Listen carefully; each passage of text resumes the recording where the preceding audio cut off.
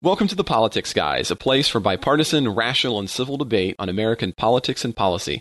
I'm Trey Orndorff, a political scientist at Oklahoma Christian University, and I'm coming from Oklahoma City for the first time.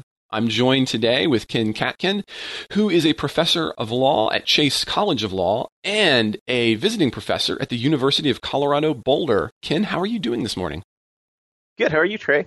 I'm doing real well. As we were kind of talking about before the show, this is going to be our first here being produced in Oklahoma City. So it's weird. I've moved. I'm no longer in Florida. I'm here in Oklahoma, in the midst of Oklahoma City, which is fascinating. So it's been a lot of fun.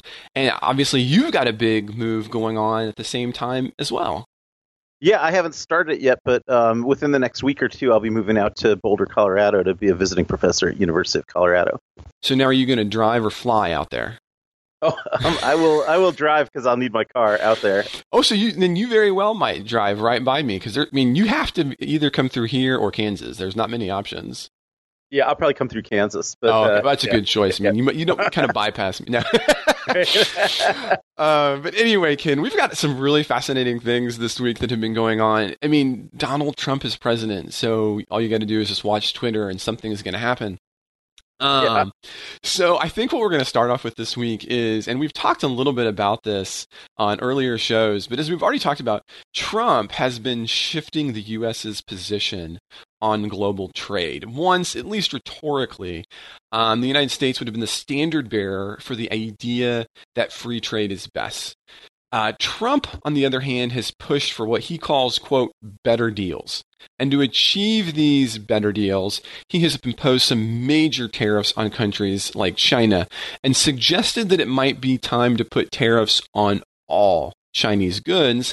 And this is even extended to discussions this week with the EU, although a pin has been put in tariffs with the EU for now. This week, as Trump moved through the Midwest, he defended those trade policies, and his administration has offered the first set of relief programs for those who have been impacted by the tariffs. Trump has actually said this, quote, "This is the time to straighten out the worst trade deals ever made by any country on earth ever in history. These deals were made by people, I don't know if they didn't understand or they didn't care or if they didn't, frankly, love our country, but we have the worst trade deals ever made in history, but now they're becoming good again." The other side of this tour was a $12 billion aid plan to the farmers hit by tariffs after Donald Trump tweeted, quote, "Tariffs are the greatest. None of this requires congressional approval." So Ken, except for the, him always wanting to say this is the biggest thing on earth history ever, what do you think about kind of the defense of these policies, which is new from what we talked about, and then now the idea that we need to start subsidizing, beginning with farmers here, kind of the negative economic impacts of these tariffs? Yeah, I mean, it's it's all been done so clumsily that I don't know that there's anything I could defend here. I mean, we talked last time you and I were on about in principle, I think some targeted tariffs could have a place. I'm not 100% free trader like you are, although I lean in the free trade direction. But the thing is here, he's making up, out of whole cloth these supposed problems, and so none of the solutions that he's proposing are really related to any real world problems, and so they're just causing real world problems. I mean, it seems ridiculous to me that we would want to stop our own farmers from selling produce to Europe and to China, and then have them be tax subsidized. I see just no benefit to the United States in any of that.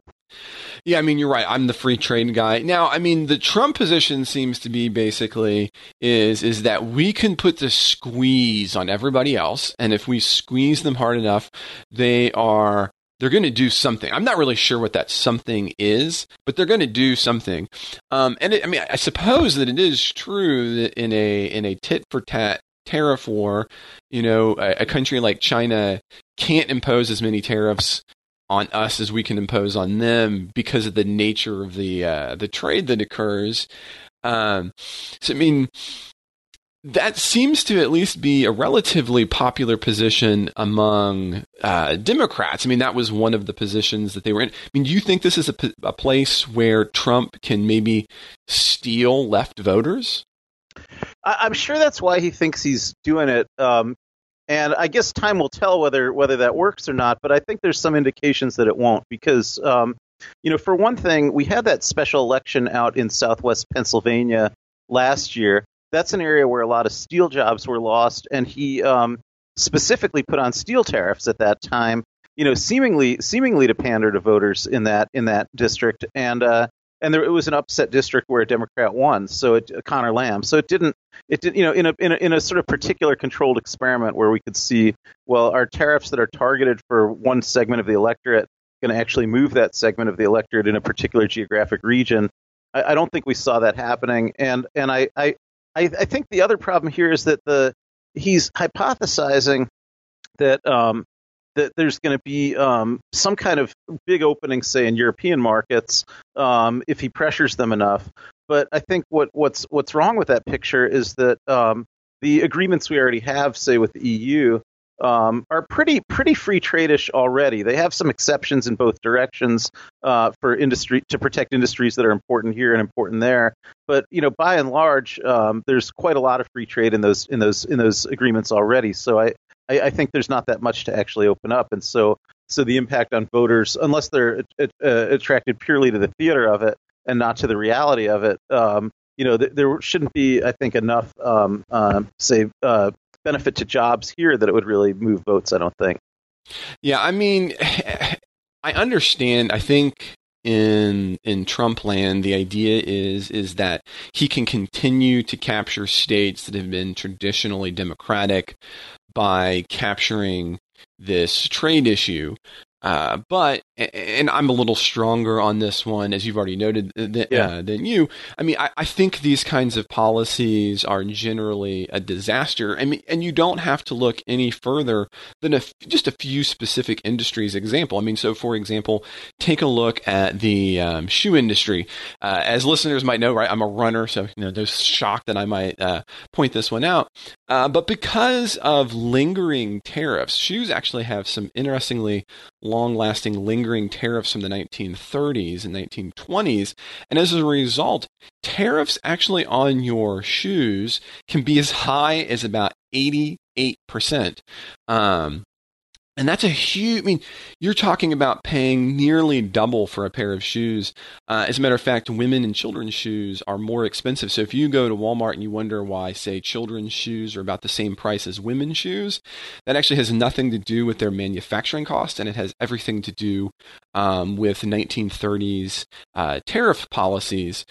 Which is why women's shoes and children's shoes are nearly as expensive as men's. Men's are tariffed at a lower rate, ironically enough, and also depending on the material used. So canvas, ironically, is a higher tariffed.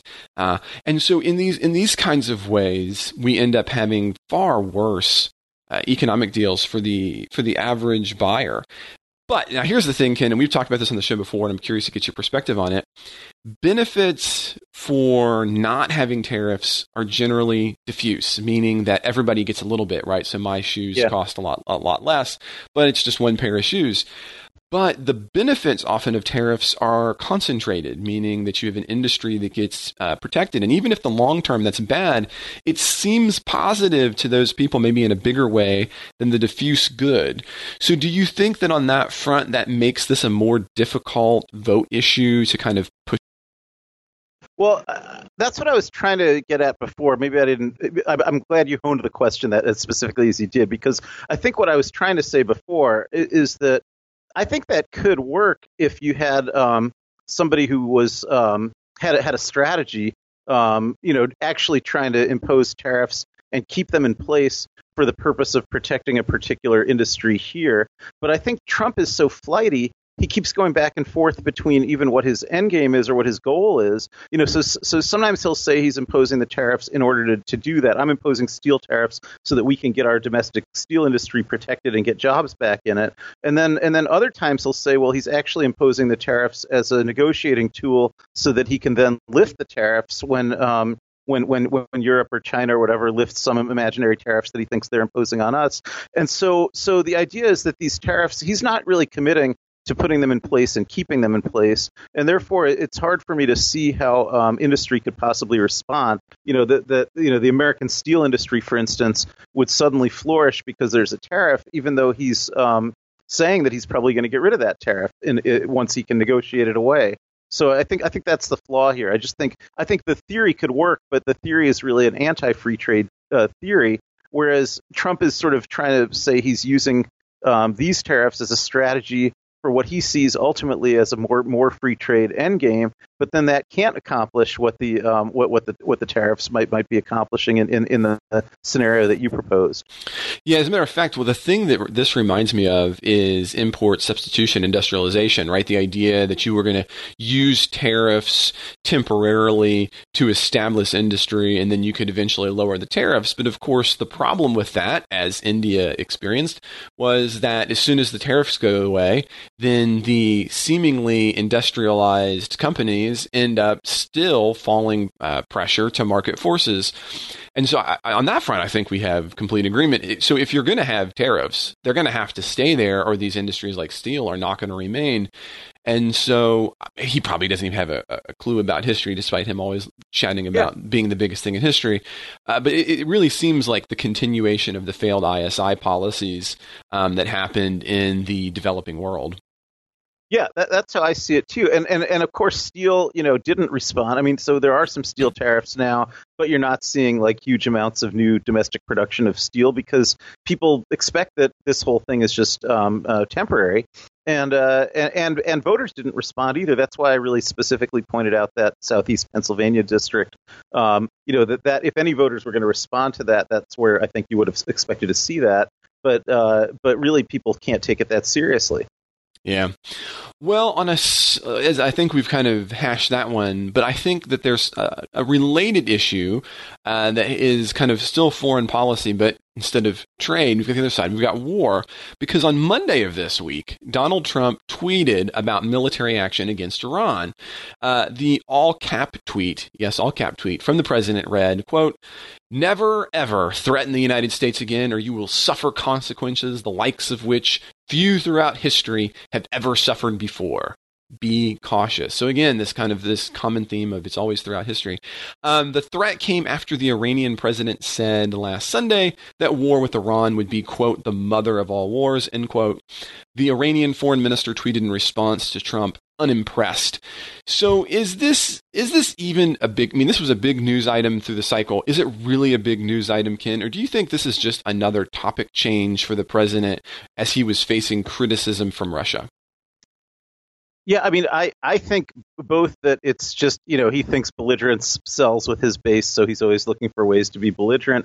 But also, I actually do look at this a little bit through the lens of, as you know, I basically view all of Trump's foreign policy moves and initiatives as being dictated by Putin, and I think this is just another. Here's a state that's a Russian client state, Iran, and I think the idea that basically.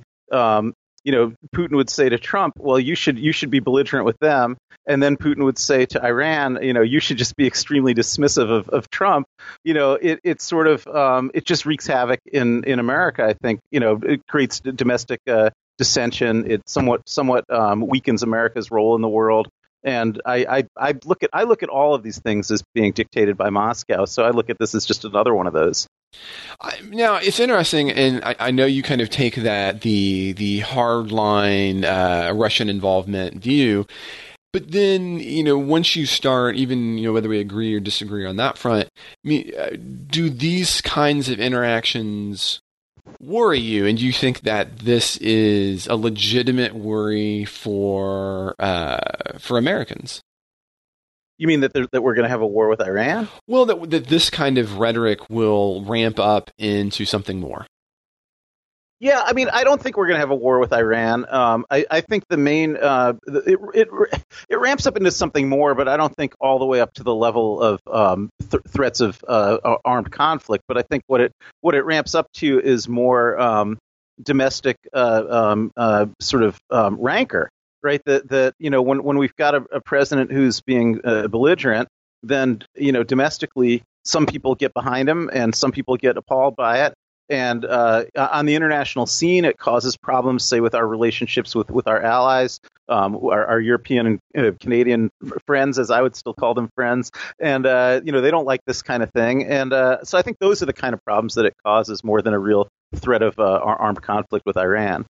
Well, the thing that's kind of interesting to me is it seems that whether it's planned or if it's just kind of the random pushing out against all directions, I mean, we have not even been through an entire year yet. And in this year, how many different countries have we been belligerent with? Right. And I guess when I talk about that ramping up, I'm with you. I don't suddenly see us launching nuclear missiles at Iran or anything, which is obviously the all caps threat that I think the president is, trying to quote unquote hint at. But what I do worry is that when you continue to have this kind of level of confrontation, just kind of helter skelter at the dartboard, that you could have something unfortunate happen unintentionally. And so I see this as being a continuation of this kind of foreign policy where we just kind of randomly punch out into the night every time there's a domestic issue as a way to hope, I think at the White House hopes, will deflect from legitimate criticisms of the administration. And one of these times, this kind of random punch might result in something more than, a foreign minister tweeting back like a 13-year-old girl unimpressed. Yeah, I mean, I 100% agree with that. But the only thing I sort of add to that, where I think that you probably aren't prepared to go as far as I am, is that I think that part of this is that it's intentionally designed to make our own allies lose confidence in us, and that design is Putin's design. I think that's part of it. But I also agree with all the parts of it that you just said. You have an additional addendum, basically. Yeah. Yeah, I mean, I understand. As a matter of fact, I am not opposed to the position. So I know this is something that where Jay and I, for instance, have a level of separation. I think it's clear that Russia was interested and actively involved in pushing a kind of a Trump position. And I think that there is a significant amount of evidence to suggest that was probable, not even just possible, but probable. But I don't quite see the evidence yet to suggest that Russia quite has that level of connection to the White House, that kind of almost a cabinet level position, I think is kind of. Well, they have a lot of connections to a lot of people that are close to the president. And another way I would say I think about this is, let's just imagine that we're both agnostic about that. We don't know whether there's such a connection or not. But now try to think about if Russia could orchestrate, just hypothetically, if Russia could orchestrate how they would like the U.S. and Iran to be interacting with each other right now, what would that look like? That's actually a difficult question. I'm not sure. I think it would look like what we're seeing. A lot of phony belligerence that has the U.S. issuing a lot of baseless threats and Iran kind of just being very dismissive and kind of making the U.S. appear smaller and more belligerent because of that. I think that's exactly the way Putin would like the U.S. to be presenting itself in the world right now, and the way even Russia would like Iran to be presenting itself in the world right now as the more mature, unflappable kind of victim who's being picked on by a bully. I think the optics of this sort of play very much into Russian interests. So that's not a proof that they're behind it, but it seems like there's a lot of situations where Trump says something in the international relations sphere, and it ends up looking a lot like what Russia would want. Yeah, and now I'm not going to try to push back on that. I recognize and I agree that the deterioration of American leadership in the world is a boon from Russia. But I guess where I would have a little bit of a push is to say that I think when you have a president such as Trump, whose very seemingly every international move has been a catastrophe. Yeah. yeah, I think I'm just going to go on a limb and say a catastrophe. That will always be to the benefit to other countries like Russia, and so it becomes difficult then to kind of pull out what would be potentially the false positive, because you could equally suggest that a continually disastrous foreign policy of the United States is, of course, always to the benefit of other countries, in this case specifically Russia. Yeah. I'm also adding to that all the evidence of actual linkages between people in the Trump administration and Russia, and Trump himself and his odd, even recently and even under so much scrutiny, insisting to be left alone in a room with his controller Vladimir Putin for a couple hours there. It's odd, and so it could just be that Trump's instincts correlate with Russian interests, even without his strings being pulled. But there is a lot of circumstantial evidence of contacts and connections and linkages that would suggest that his strings are being pulled. Well, on that topic, because I think this is kind of a fascinating go as we kind of talk about the back room of Trump, the other big issue this week. Now, again, obviously, this isn't specifically with Russia, although there is some other potential ties here. The Michael Cohen has seemingly kind of switched sides this week and released an audio recording of a private conversation between himself and the president. The tape, made in September 2016, discusses a payout to a quote-unquote David for Stormy Daniels. And it means that Trump knew about this payment in advance, and it might mean more legally speaking, but I'm going to leave some of that to you, Ken. Although obviously alone this isn't enough to be a prosecution, it does appear to be part of the drip of this issue for Trump. What do you think about this development with the Cohen tape? It's a big question. I have been thinking about a lot, and there's a lot of different angles to look at this from. One is Cohen didn't exactly leak the tape because he did have Trump's permission to disclose the tape, right? So that I've been just having a real difficult time figuring out why Trump thought it was in his interest to have Cohen disclose this tape. It doesn't seem to me like it's in Trump's interest, and I don't know why Trump would have consented to that. But he did, and I don't have a theory for that. Do you have a theory for that? No, it is fascinating. I mean, it seems to be. I mean, if you take Giuliani at his word, basically, it seems to be that the position is that by Trump knew but didn't know enough to be culpable, seems to be the best. Yeah. But that's a bizarre position to take. As a matter of fact, having once upon a time worked in a prosecutor's office, I can say that there are really no circumstances if you're on the defense, that you ever want your client to have a recording in any setting whatsoever. I mean, even if it's a positive thing, generally speaking, a audio recording never goes well for the defense. Right. And so I'm with you. I don't understand. Yeah. I mean, if I was, again, I don't have my law degree, but I've done a lot of work there. If I was suddenly somebody's lawyer, I don't care what it was you were talking about in the tape. I don't want a prosecutor to have that. Yeah, I mean, for one thing, it was outrageous misconduct of Cohen to record conversations with his own client without telling the client. That's outrageous misconduct.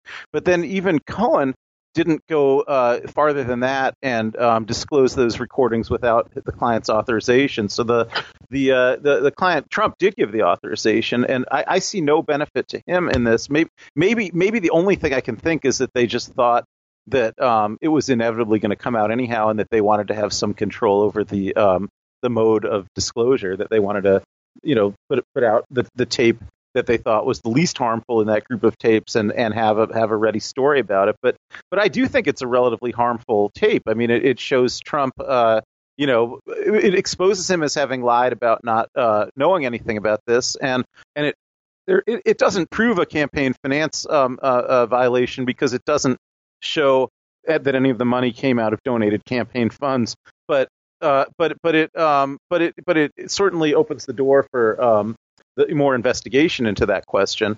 So I don't know why Trump wanted it released.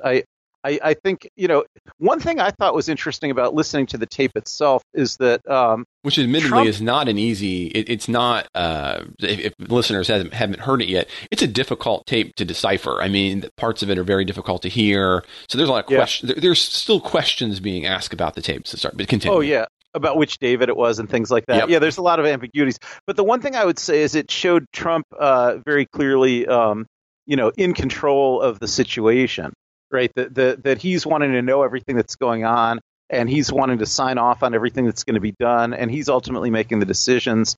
And that, I think, does come through on the tape, even though there's some ambiguities about what those decisions were and who was being dealt with and how they were being dealt with. And I think that is it's interesting because he's wanted to portray himself as kind of not really part of a lot of the things that went on, either specifically with paying off the mistresses, or even more generally with some of the things going on in his presidential campaign and in his transition team that Mueller's been looking into.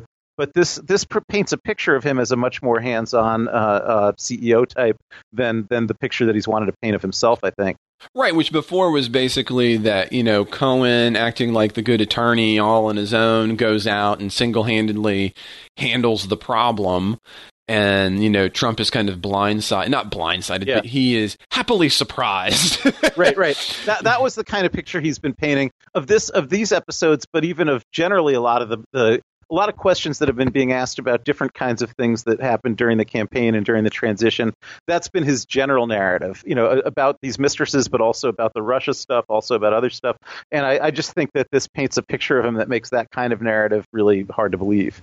Now, still on this topic, and you had mentioned this a minute ago, but there is question about who the David is in this case. And there seems to be reason to suspect that it could be the head, basically, of the company that owns the National Enquirer. Yes, thank you. Yeah. Now, the other thing about this that means is, Mueller, for instance, now, what else does David know? That's an interesting question for a potential set of subpoenas. Yeah, well, of course, Mueller did just finally give a subpoena to the Trump Organization CFO, Alan Weisselberg, and his name comes up on those recordings as well. So that's the most direct consequence, I think, of that conversation is that Cohen mentions talking to Alan Weisselberg about how to finance this payoff, and Alan Weisselberg was subpoenaed either the same day or the next day by Mueller from when the recording got publicly disclosed. Maybe the David who's the CEO of, I think it's called American Media International, the company that owns the National Enquirer, will be subpoenaed. He did buy a couple of these stories from the mistresses and then not publish them, so that there could be some questions about who paid for the purchase of these stories that weren't published. But there's other. I think David was also the pseudonym that Trump himself was using in the settlement agreement with Stormy Daniels and perhaps with some of the others. So I think there is some ambiguity about what David they're talking, whether that was the real David or whether that was phony David, which was Trump's pseudonym. I'm not sure I know the answer to that. Yeah, I don't think those are things that we can answer with the evidence that we have, currently. Right. Yeah. So there's definitely ambiguities, but I think the one thing I found unambiguous about it was just the amount of control that Trump had over everything going on. He was fully informed. He was making decisions, and I think that suggests that that's kind of the way he runs his operation. And so a lot of his attempts to distance himself seem to me to be undermined by this tape. And it will be interesting to see if do more tapes come out? Is this the end of it? Was the idea that you kind of make a tiny, a moderate splash instead of a bigger splash? So this will be something that's fascinating to continue to look at, as we move forward. Yeah, it's I don't know how they would come out because I think they are protected by attorney-client privilege, and if Mueller tries to subpoena them, I don't think he's entitled to them. This was a weird case where Trump, I guess Mueller already has them. He served a search warrant and physically collected the tapes, but I don't know how he can bring them out in a trial or anything like that because Trump would make an objection and say, these were confidential conversations with my attorney related to his representation of me, and that's protected by the attorney-client privilege, and it should be. even this one, I think is, but he apparently Trump himself, I should say, just waived the privilege and allowed this one tape to be disclosed. But now you do bring an interesting point up, and I hadn't even thought about this. I mean, he would have those tapes, and so even if you can't use them, it wouldn't mean that maybe, for example, other tapes put in perspective who David is, or so it could be the case that the wider range of tapes offers Mueller a picture that we're not able to see that advances his investigation in some way that we can't even understand.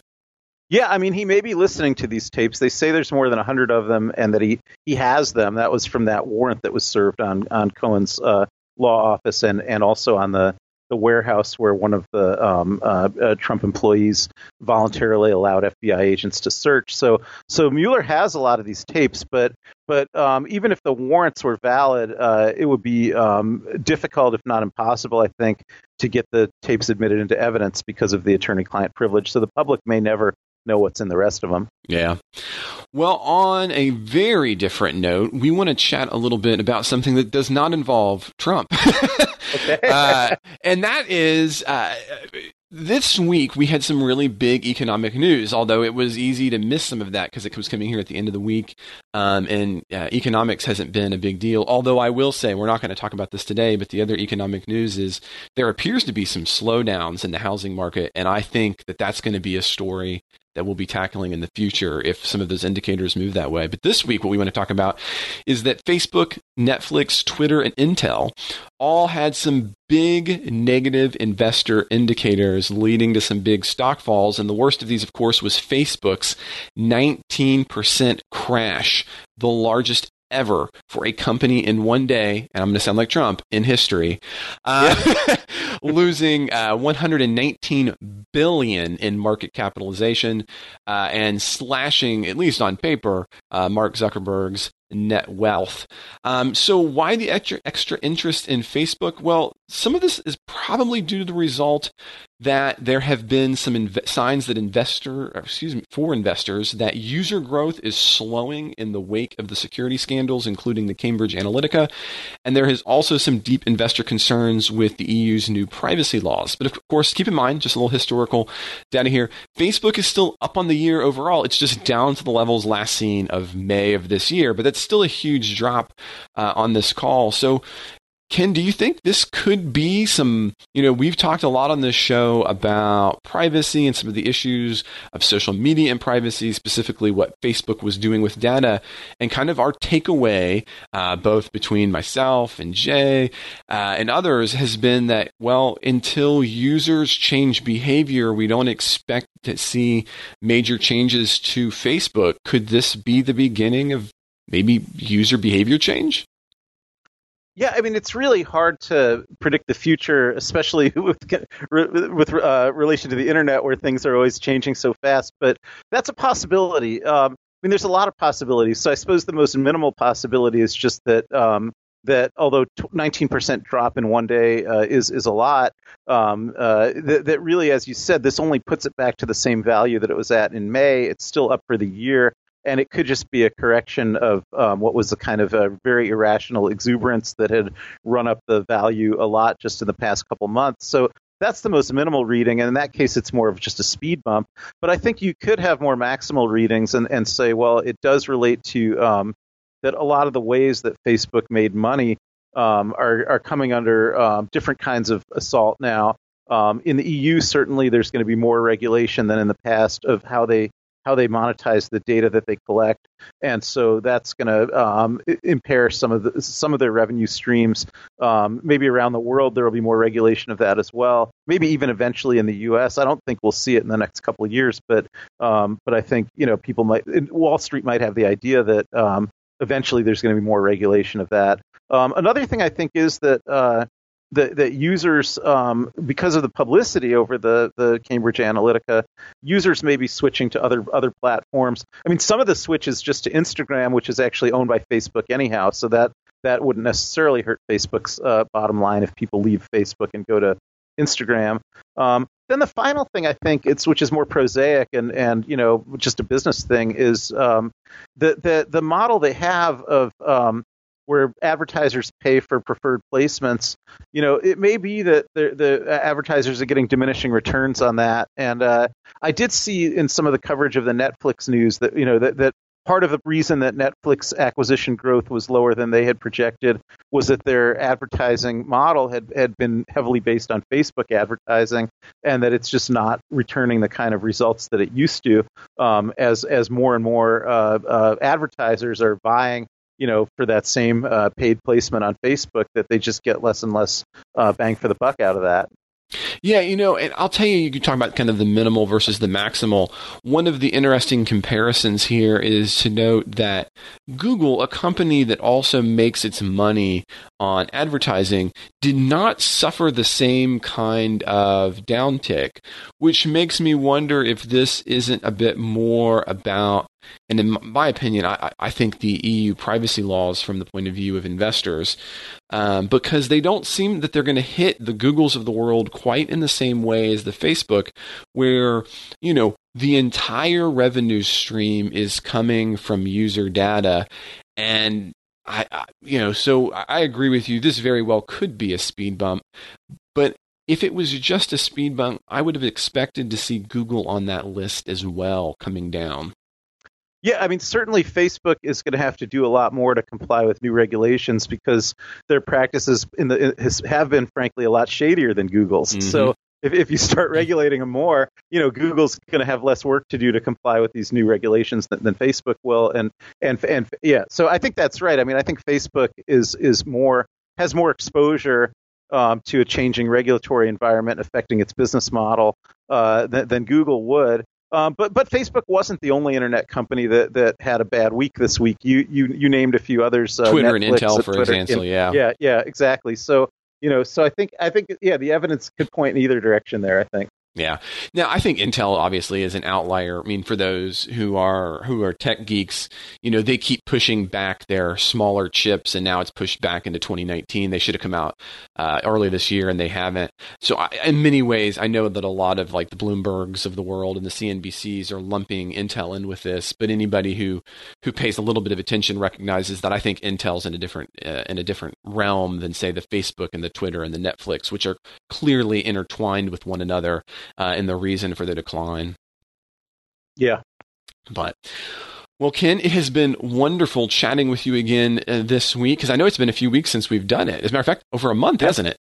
Yeah, well, yeah, that's it's always fun though. Yeah. Well, Ken, I hope to again be talking with you soon, but this time while you're out in Denver. So we'll be doing the all Central and Mountain politics guys episode. That's right.